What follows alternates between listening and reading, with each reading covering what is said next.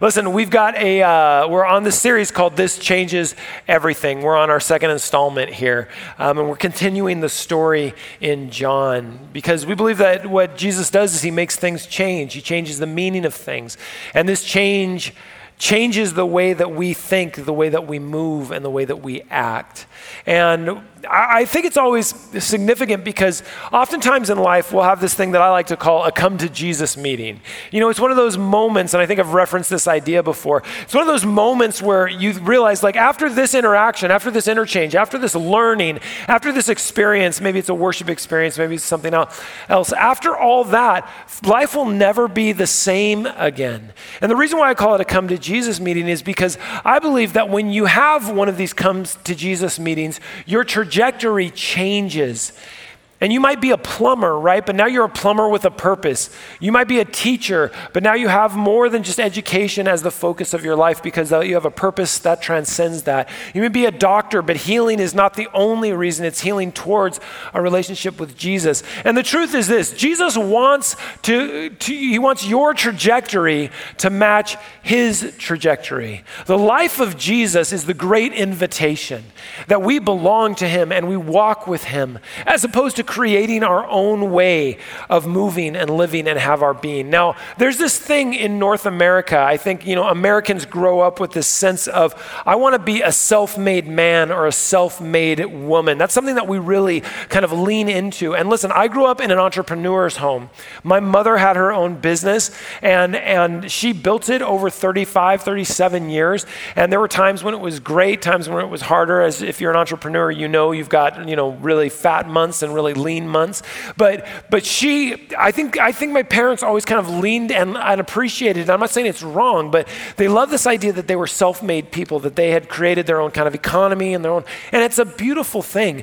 But the longer that I live in faith, the longer that I'm on this journey with Jesus, the less I want to be a self-made man and go on my own trajectory, and the more I want to be a Jesus-led man. That's the life that I want to lead. And for me, that's really important. And I think that the disciples were kind of confronted with this as they were coming in contact with Jesus. We're continuing our reading of John chapter 12, and it begins John chapter 12, verse 20. We're reading from the New Living Translation. They have that in the Bibles that we have in the seats. But it starts like this: Some Greeks who had come to Jerusalem for the Passover celebration paid a visit to Philip, who was from Bethsaida in Galilee, and they said, "Sir, we want to meet Jesus." Now, I don't know if anyone's ever asked you that question before. Have you ever been asked this question? And you probably have not been asked it in those particular words. Maybe, I don't know.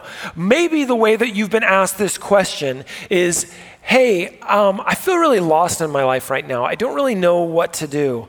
Or, I feel really alone. I wish there was a community. I wish there was another purpose in my life. I feel like I don't really know which direction I'm supposed to head. These are the ways that people ask this question.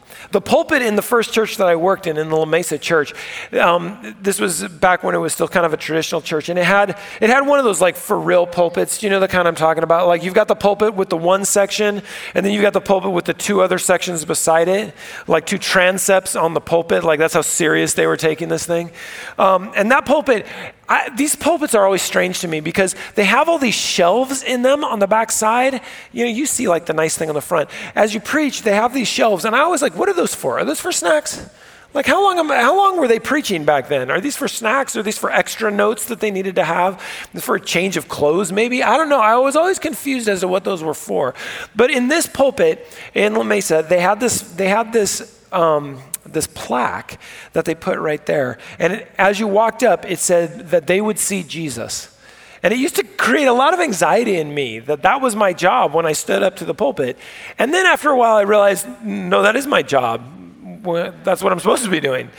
And then I thought, wait a second, I feel like this is wrong. Philosophically, I had an issue with it because this shouldn't just be me looking at this plaque.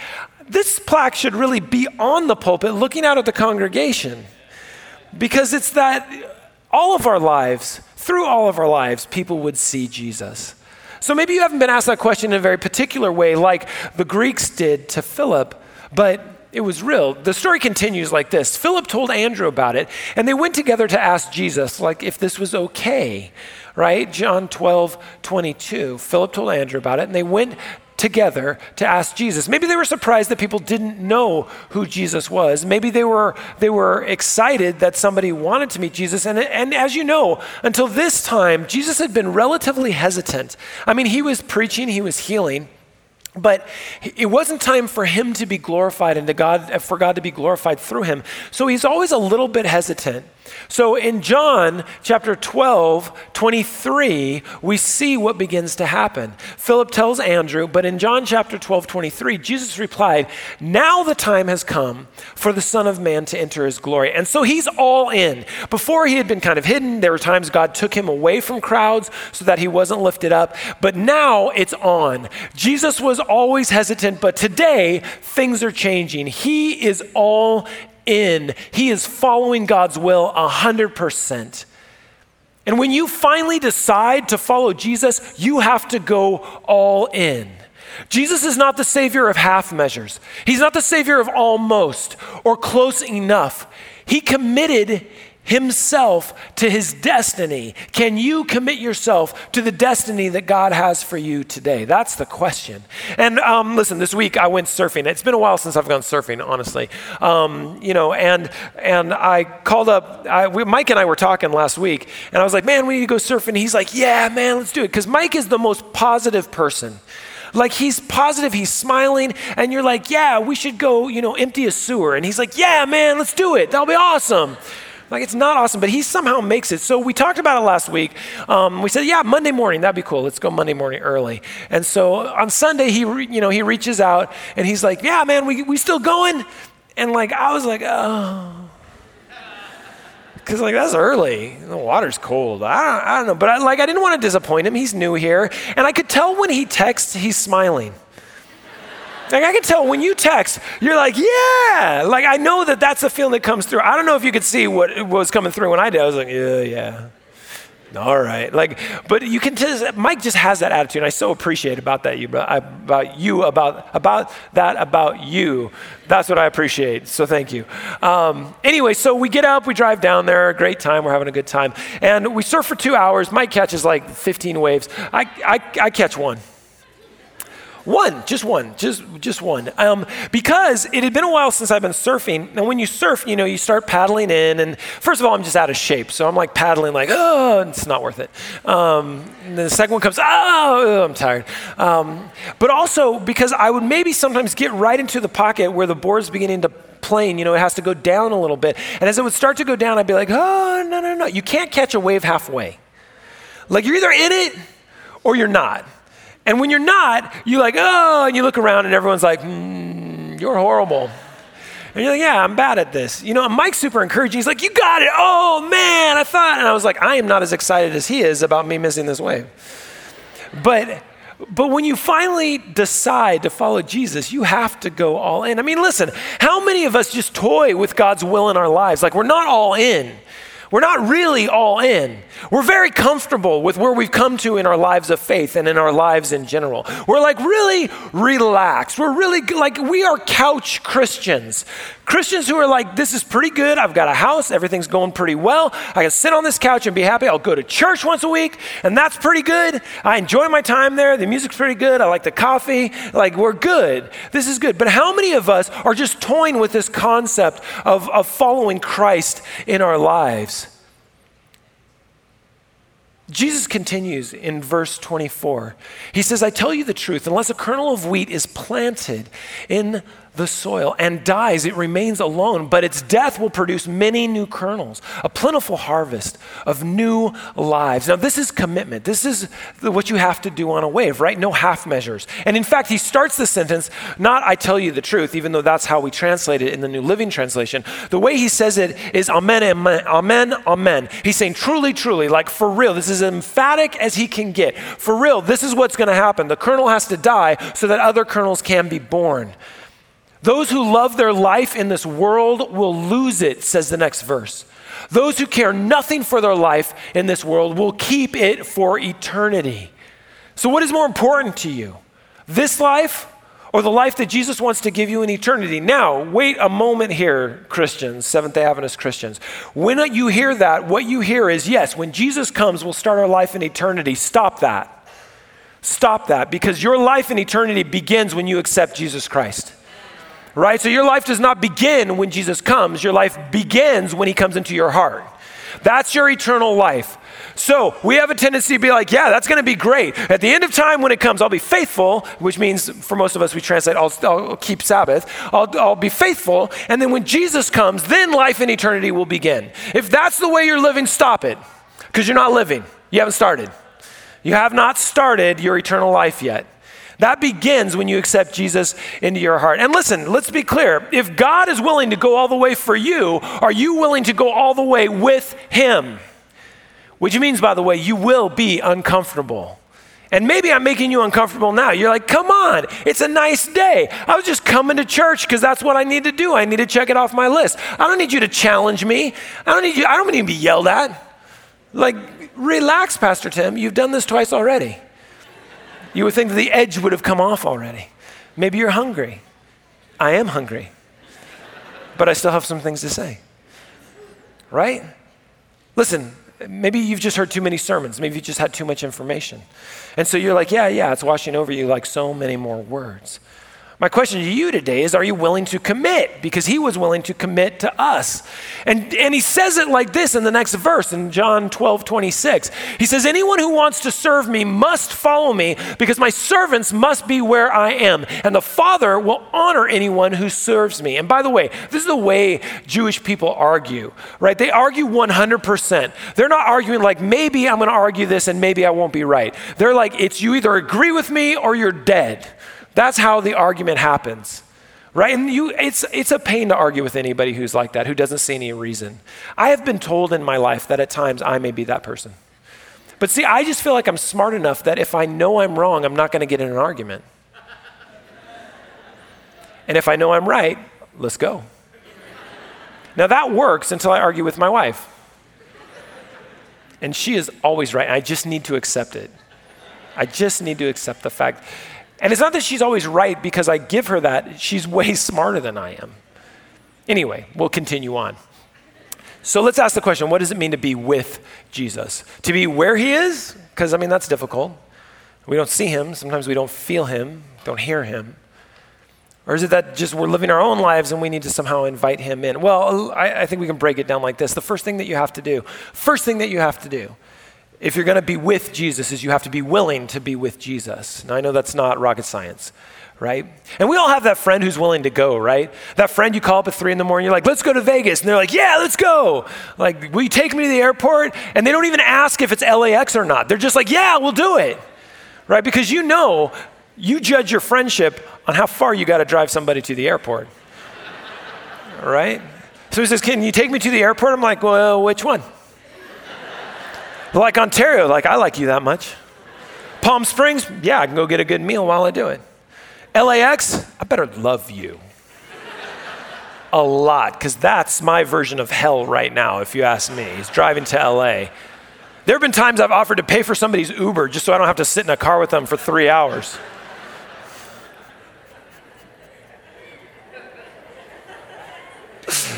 It's funny because it's true.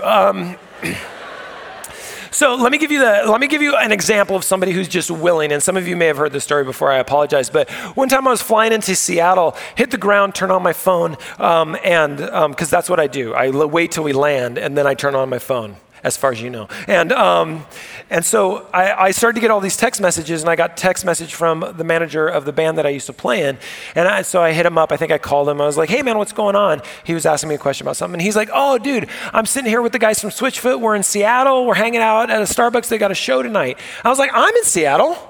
And he's like, yeah. I said, yeah, I just landed. He's like, well, come on down. I was like, oh, that'll be awesome. But I got to fly to Wenatchee. And he's like, where's that? And I was like, I don't know. It's in Washington somewhere. Because I was doing a week of prayer at a little school out there. And so he's like, well, dude, change your ticket and that will be awesome. And I was like, yeah, that would be cool. So I go to the counter and I'm like, hey, I'm wondering how much would it cost to change my ticket from tonight's flight to tomorrow morning's early flight so I could still get there in time to speak at the school. And the lady goes, oh, it's $550 because United. I was like, oh, I can't do that. And so I started leaving. Then I thought, oh, wait. And I said, hey, what if I were sick and I couldn't get on the plane? And she said, well, that would be free then. I said, oh. And she said, are you sick? And I went, and she said, good enough for me. And she changed the ticket. So that's not even the point of the story. This is when it gets weird, right? This is when it gets weird. So I don't really know anybody in Seattle because they're like, I was like, Mark, hey, will you come pick me up? And he's like, no, I'm hanging out with the guys from Switchfoot. That's way cooler than going and picking you up at the airport. See, he's not my willing friend. So the only person I know is my wife's uncle and his family that live there. They live about 10, 12 minutes away from the airport. So I don't know, it's like 7:30 at night or something. And I call him up. She gives me his phone number. I call up Uncle Don and I'm like, hey, Don, what's going on? And he's like, oh, hey, I've never talked to him on the phone before, right? It's her uncle. I'm related by marriage and he tolerates me. I'm like, hey, Don, how you doing? He's like, hey, man, what's going on? I was like, listen, I'm at the airport. I need a ride downtown. Could you do that? And this is what he said. I kid you not. This is 100% verbatim. He said, let me put on my pants. I'm coming. I feel like there were two parts of that sentence. One part I really agreed with, one part I really didn't know what to do with. But luckily, he just hung up. He was like, let me put on my pants, I'm coming, click. And I was like, I'm glad you solved that problem for me because I had a lot more questions that I was gonna ask you. Anyway, so 10 minutes, 12 minutes later, he shows up at the airport. I'm just standing there with my bags. He shows up at the airport. I get in the car, we chit chat, we go downtown. I'm about to get out at the club where the band's playing.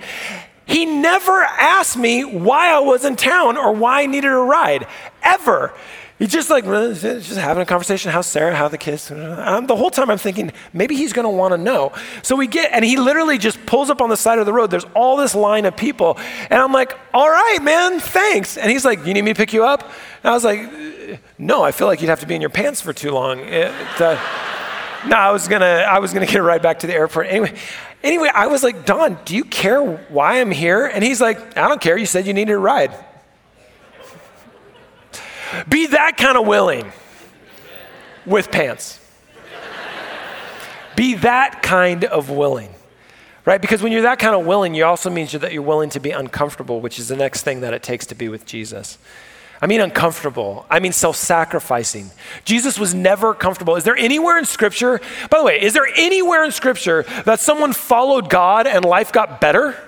Followed God and life got easier, it got more comfortable? That is not in Scripture. That's just not there. I don't know how you could believe in the prosperity gospel. Like, that's crazy. You literally have to read the Bible backwards and upside down to believe that God just wants you to be healthy and wealthy. Like, that doesn't work that way. Every time somebody came in contact with Jesus, their life got harder, things got more difficult, and for God to bless them, they had to really be inconvenienced. Right? And the problem is, what we've done is we've created this culture of convenience in our lives. And as Christians, we have bought into that. We assume that following God means everything is going well in your life or that everything is easy in your life. That's just not biblical. It is just not scriptural. When you are following God, you have got to be willing and ready to be inconvenienced. And for too much of us, for too much of our lives, like, it's really like easy. And you know what we do? We even do things, we actually sociologically put things in place so that our lives can be even easier. So what we do is we gather around ourselves people who believe just like we do, right? So we don't even have to worry about other people who might not understand what we're talking about. We create our own language, we create our own culture, we create everything. And then you know what we do? Then in this group that we have, we fight a lot. And then some of us feel like we're being super courageous because we're fighting for things like, equal treatment of women. And we're like, yeah, look at us, we're super progressive. Well, humanity would tell us we should treat people like humans. But what we do is we pat ourselves on the back and go, look at me, I'm being so courageous in my little tiny group of people. Or we treat people with a different orientation. We say they're welcome here, and then we look around and go, look how wonderful we are. Because what we've done is we've created such a myopic culture that we don't even know what it means to be human anymore. We're so far away from being courageous. And listen, Jesus was courageous in light of God's will, which was very difficult. You have to be courageous to be a Christian. And if you've never had to be courageous in your life, who are you following? And what are they calling you to? Because you do have to be courageous. You know, to make a decision to get into a baptismal tank is a courageous decision.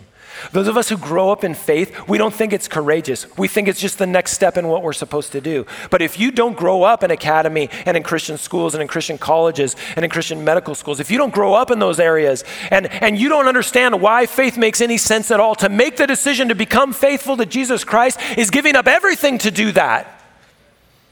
It is an incredible statement of courage to stand in a baptismal tank and say, I will give my life, this life that I thought was my own, it's no longer mine. I give it away.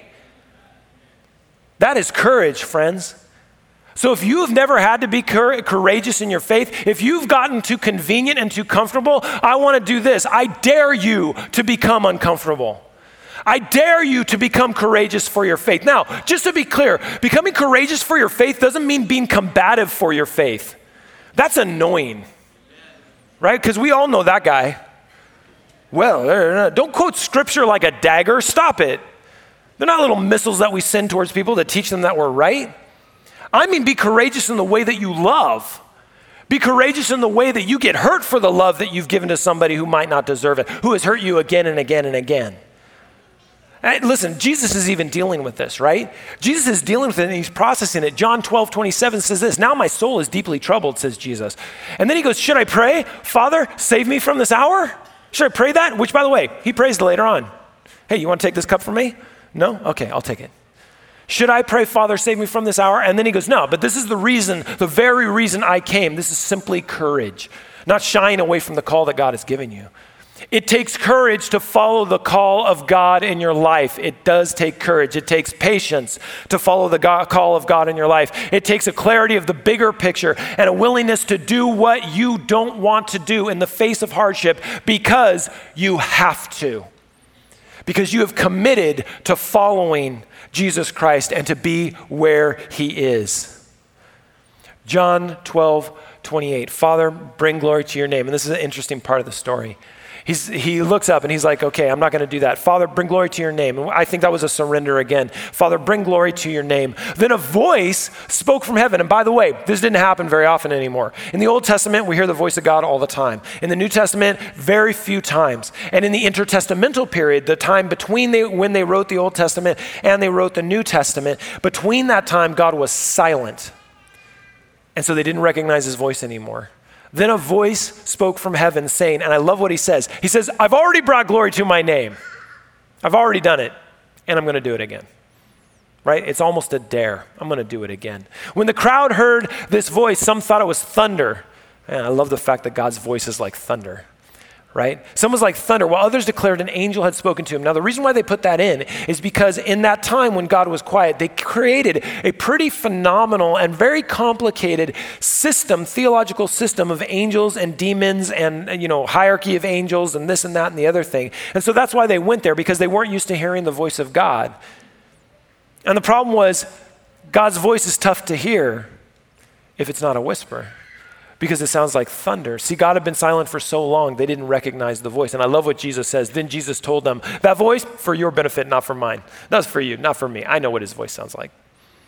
But you better get used to hearing it again. And then he continues on in 12:31. He says, the time for judging this world has come when Satan, the ruler of this world, will be cast out. And I get it, modern Christians. You don't like to talk about Satan. None of us like to talk about Satan. I get it. There's concern that, I'm going to sound antiquated or I'm going to sound like a zealot or an extremist. And it's deeply unmodern to think of this concept of Satan. Sure, that's fine. And you're going to believe whatever you want to believe when you leave here, because that's what we do. However, if we're concerned that there is more in life, and we believe that there's more grace, more love, more time that God grants us, if we believe that there is more in a positive way, then we kind of have to believe that there's more in a negative way as well, that we believe that there's more evil in the world too. I don't know what narrative is yours, And I don't necessarily think you have to have Satan to have God. That's not my philosophical bent, but I do know this. In the narrative that we get through Scripture, there's someone who doesn't want you to be close to God, who doesn't want you to follow God. And by the way, if you figured out your life and you're so convenient and so comfortable that you're no longer being tempted by anything, that you're no longer struggling with your faith, that you're no longer worried about anything, if that's true, then Satan's not bothering with you, and that should concern you. It should concern you if Satan has nothing to do with you because you are not being used for the kingdom, because you decided complacency is better than courage. But regardless of what you believe about Satan, the next verse is more. There's more power, there's more victory in it, and it's more important. You know, people get stuck on Satan too much, and I understand that. That's a problem too. Or not at all, which can be a problem. But the next text makes it all moot in the end anyway, because this is what he says, and you all know this text. And when I am lifted up from the earth, I will draw everyone to myself. When Jesus is the one who is lifted up, everyone will come. And by the way, when we came back into pastoral ministry, that was a commitment that we made, that we would lift Jesus up, that that's what this church would be about. We would be about the elevating Jesus in the lives of those who want to be with us. And, you know, we were 100 people, 150 people the first few weeks. I think it goes to prove that as you lift Jesus up, because this is not us. It's not the music, it's not the coffee, it's not the lights, it's the fact that we lift Jesus up. That's why you come. That's why you're here, right? The other stuff is fun. We like it. It's good. We should do it well. But that's why you're hungry. And we wanted a place where that hunger could be satiated.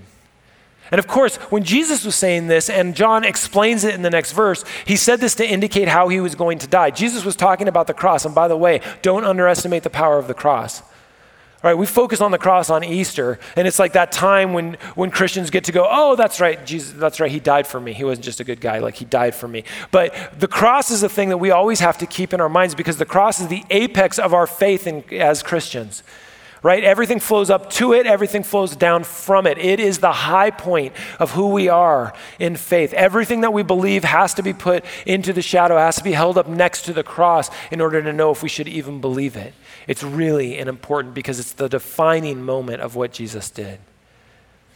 And now it's interesting because the crowd is listening to what Jesus is saying, trying to figure out, and they actually go through some of the process. In John 12:34, it says this, the crowd responded, we understood from Scripture that the Messiah would live forever. How can you say that the Son of Man will die? Just wait, who is the Son of Man anyway?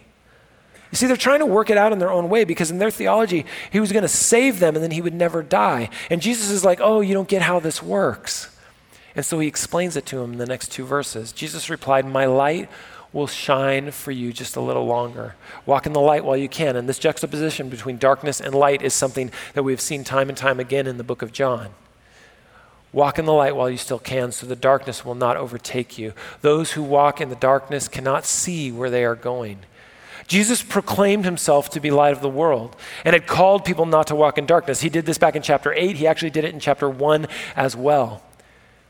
But you know, in chapter 9, there's the story of the blind man. But unlike that blind man who gained his sight, these people were in real deep, imminent danger of becoming just as blind as those unaccepting Pharisees who were criticizing the former blind man that we saw in chapter 9.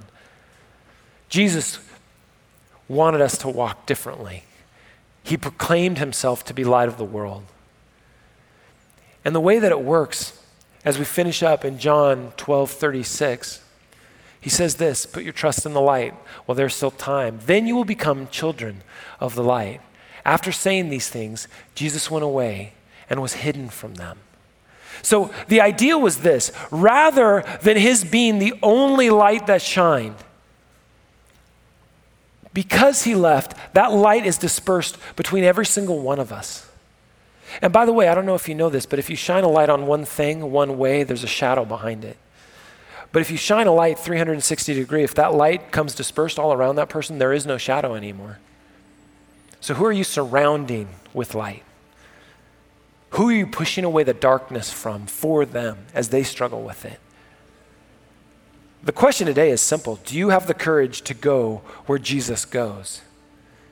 Do you have the courage to live your life that way? Or are you wanting to continue to be couch Christians who are comfortable, not to be inconvenienced with your faith. You should be scared. We should live on the edge, on the margins of what we call faith, because that's where Jesus always went. He was never comfortable. He was always courageous. So how are we going to follow him and never be uncomfortable?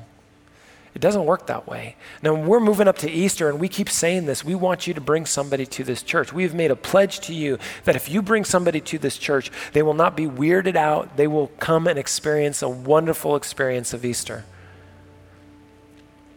But that's going to be uncomfortable for some of you because you're going to have to step into that.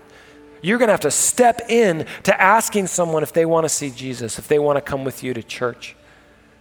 It may be one person, it may be two, it may be a family. I don't know what God is convicting your heart of. But we believe that this is important because if we are to expand the kingdom of God, we've got to be uncomfortable. And you know what? Just so you know, it's uncomfortable for me to ask this of you.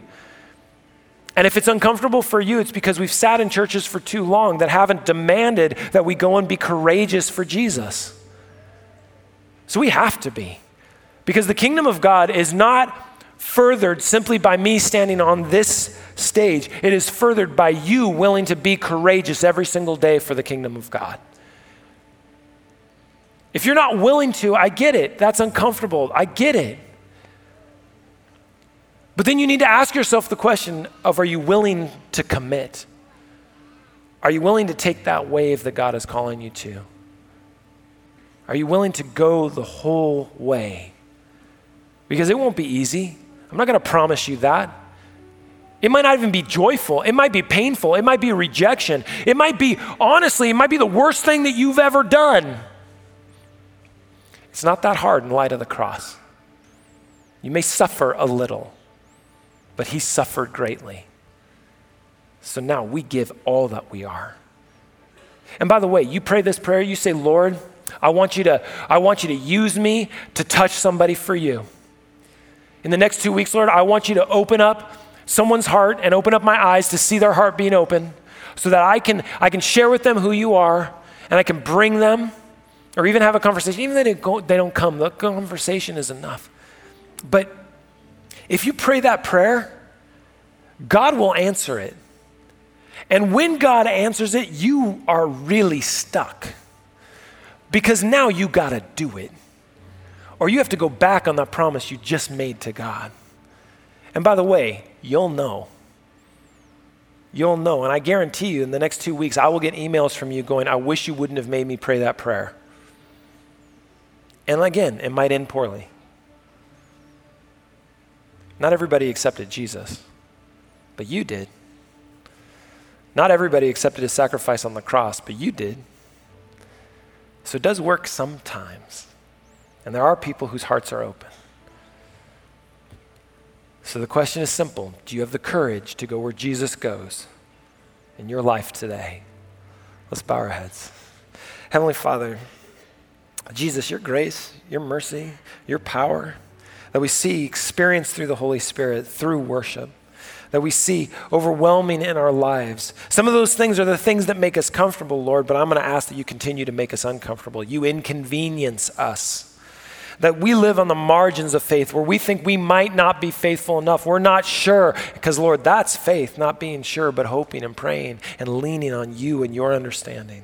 Lord, push us there because it's only by the edges that something expands.